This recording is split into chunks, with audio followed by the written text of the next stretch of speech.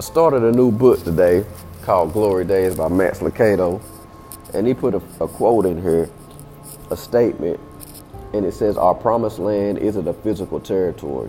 It's a spiritual reality. It's not a real estate, but a real state of the heart and of the mind."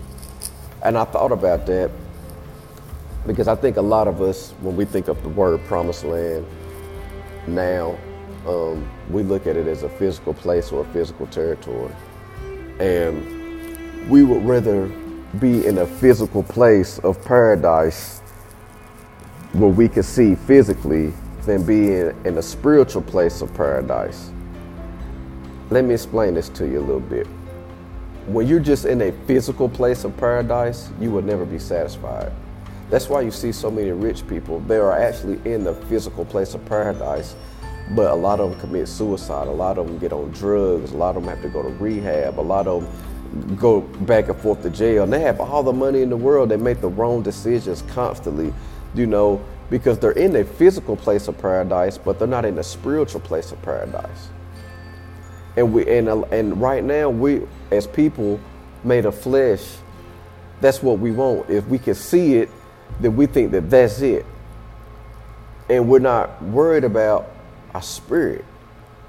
God wants our spirit to be in a place of paradise before we're in a physical place of paradise. And a lot of times we get messed up because most of us are already in a physical place of paradise where God wants you, and we're searching for the wrong things. And God is like, you're already in a physical paradise, but you're blinded spiritually. So you can't even enjoy the fruits of the labor where you're at now because spiritually you're blind. And I fall into that because I got a decent job, and I feel like I got a decent home and I got a decent life. But sometimes, I have 5 children, and I do have I have a wife of 5 children and the dog, and it does get frustrating, and money does get funny, and change does get strange. And I look at the physical attributes of where I'm at sometimes, and the moment I start concentrating on the physicality of where I'm at and the imperfection of where I'm at, I get to this place and I start kind of not being grateful anymore. And I have to step back and I have to pray and I have to talk to God and get me back to where I need to be. Now, being in a good place spiritually doesn't mean that you shouldn't be striving for more physically.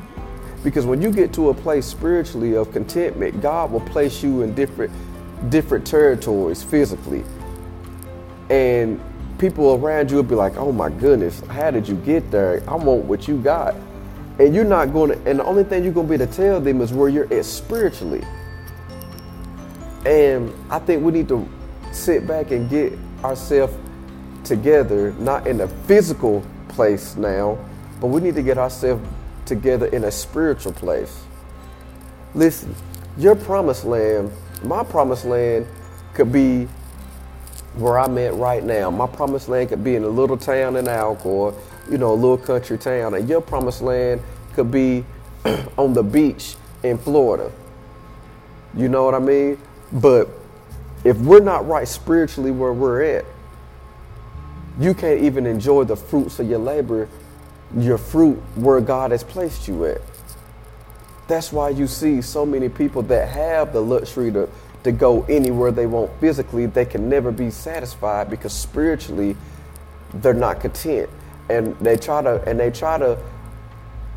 find contentment spiritually with alcohol, drugs, and ultimately a lot of things happen. A lot of people like that commit suicide. But God wants us to find the promised land spiritually first. That way, when he places somewhere physically, we don't change. We don't alter. We stay who we are. We stay humble. We stay grounded. And I think that's what this statement means to me. Our promised land isn't a physical territory. It's a spiritual reality. It's not a real estate, but a real state of the heart and the mind. So I want to challenge y'all today. Before you start complaining about where you're at physically, ask yourself this: before you complain about where you're at physically, are you where you need to be spiritually first? and get yourself where you need to be spiritually before you complain about where you're at physically. Because God may have you right where he wants you physically, and you can't see it because you're not there spiritually. Think about that.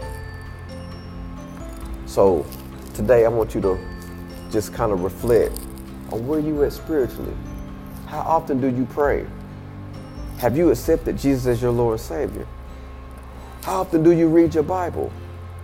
Or are you just looking at all the physical attributes and looking for a physical promised land? And every time you feel like you get somewhere, you're not satisfied. And when you get somewhere else, you're not satisfied. You get somewhere else, you're not satisfied. And the reason why is because spiritually, you're not satisfied.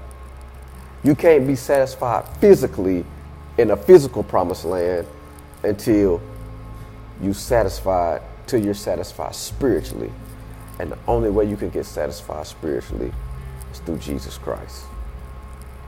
Love y'all above the norm.